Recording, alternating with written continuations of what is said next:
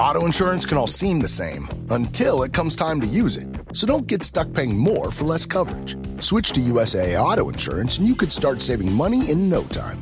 Get a quote today. Restrictions apply. USAA.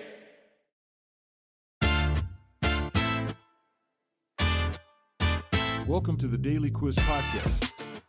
Today's category is general knowledge. Let's get to it. Question 1. What's the principal river of Ireland?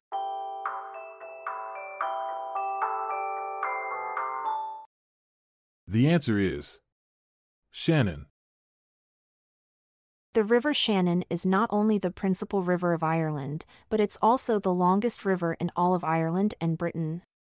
It stretches over 360 kilometers and flows through 11 counties, making it a significant source of water for many communities. Interestingly, the River Shannon is also home to several species of fish, including salmon and trout, which attract anglers from all over the world. Question 2. What type of foodstuff do humans eat the most of?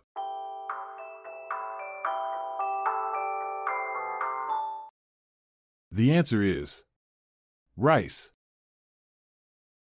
Did you know that rice is not only the most consumed food in the world, but it's also a staple food for more than half of the global population?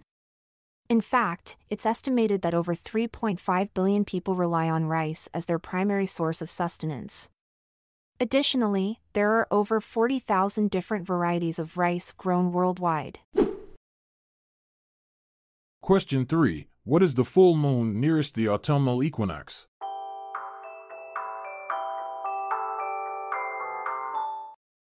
The answer is harvest moon. The harvest moon gets its name from the fact that it provided extra light for farmers to harvest their crops during the autumnal equinox. This is because the moon rises earlier than usual, allowing for more daylight hours to work in the fields. In some cultures, it is also believed that the harvest moon has a special energy and can bring good luck and prosperity. Question 4. Who was nicknamed Joltin' Joe?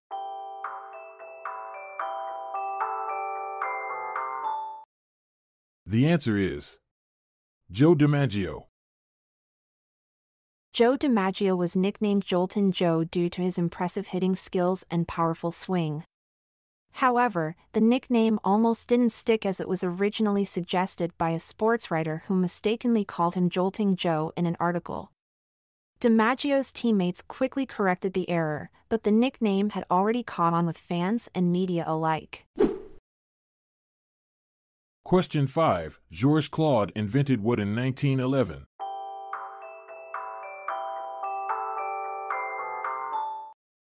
The answer is neon lights.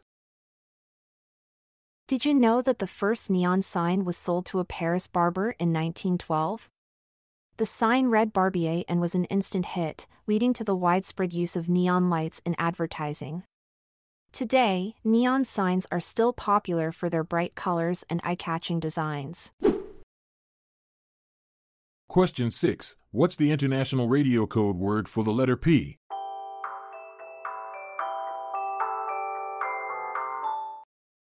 The answer is Papa. Did you know that the international radio code word for the letter P, Papa, was chosen because it is easily distinguishable from other letters when transmitted over radio? The word was officially adopted in 1956 and has since been used by pilots, air traffic controllers, and other radio operators around the world. So next time you hear someone say Papa on the radio, you'll know exactly what they mean.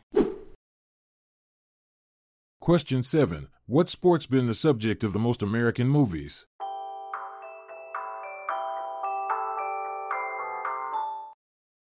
The answer is boxing. Boxing has been the subject of more American movies than any other sport, with classics like Rocky and Raging Bull cementing its place in cinema history. Interestingly, boxing was also one of the first sports to be filmed and broadcasted on television, with the first televised fight taking place in 1939 between Lou Nova and Max Baer.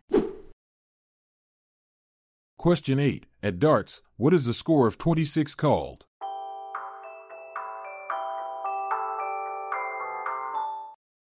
The answer is bed and breakfast.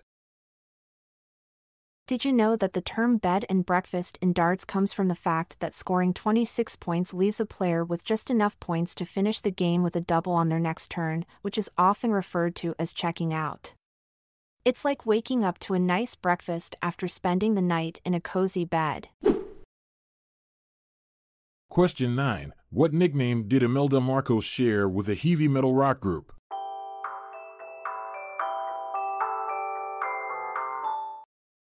The answer is Iron Butterfly. Imelda Marcos, the former First Lady of the Philippines, was known for her extravagant lifestyle and love for fashion. She also shared a nickname with a heavy metal rock group, Iron Butterfly. This was due to her fondness for wearing butterfly-shaped hair accessories and jewelry made from real butterflies.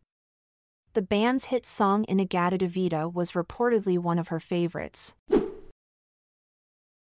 Question 10. Who was the inventor of the stop sign?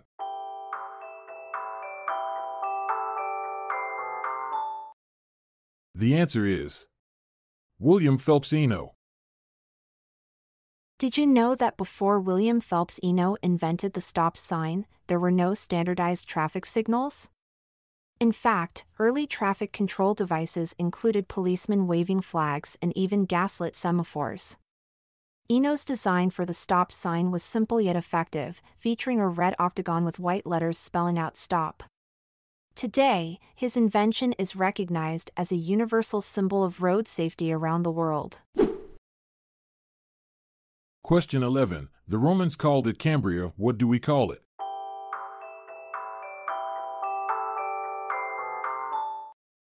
The answer is Wales.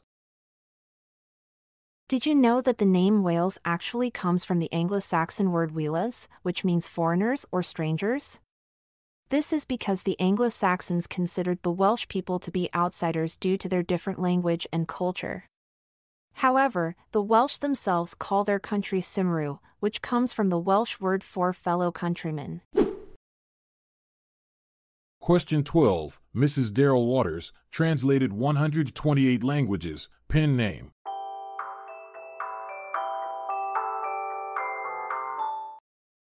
The answer is Edith Blyton.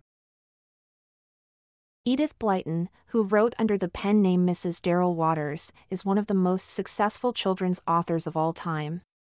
Her books have been translated into 128 languages and have sold over 600 million copies worldwide. Despite her immense popularity, Blyton was also a controversial figure due to her use of outdated language and themes in some of her works. Question 13. What is another name for a spiny anteate?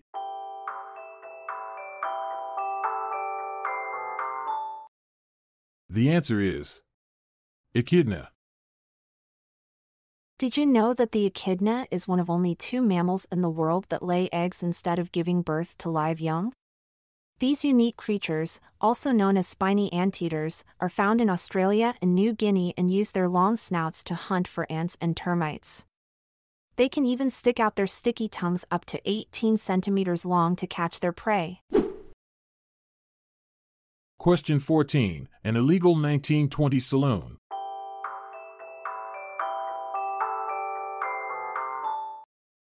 The answer is Speakeasy. During the Prohibition era, speakeasies were not only places to drink illegally but also served as a hub for jazz music.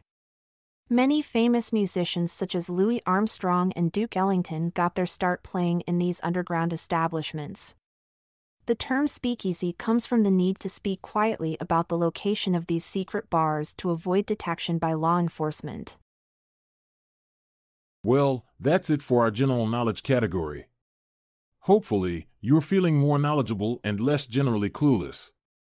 Until next time, keep those brain cells firing.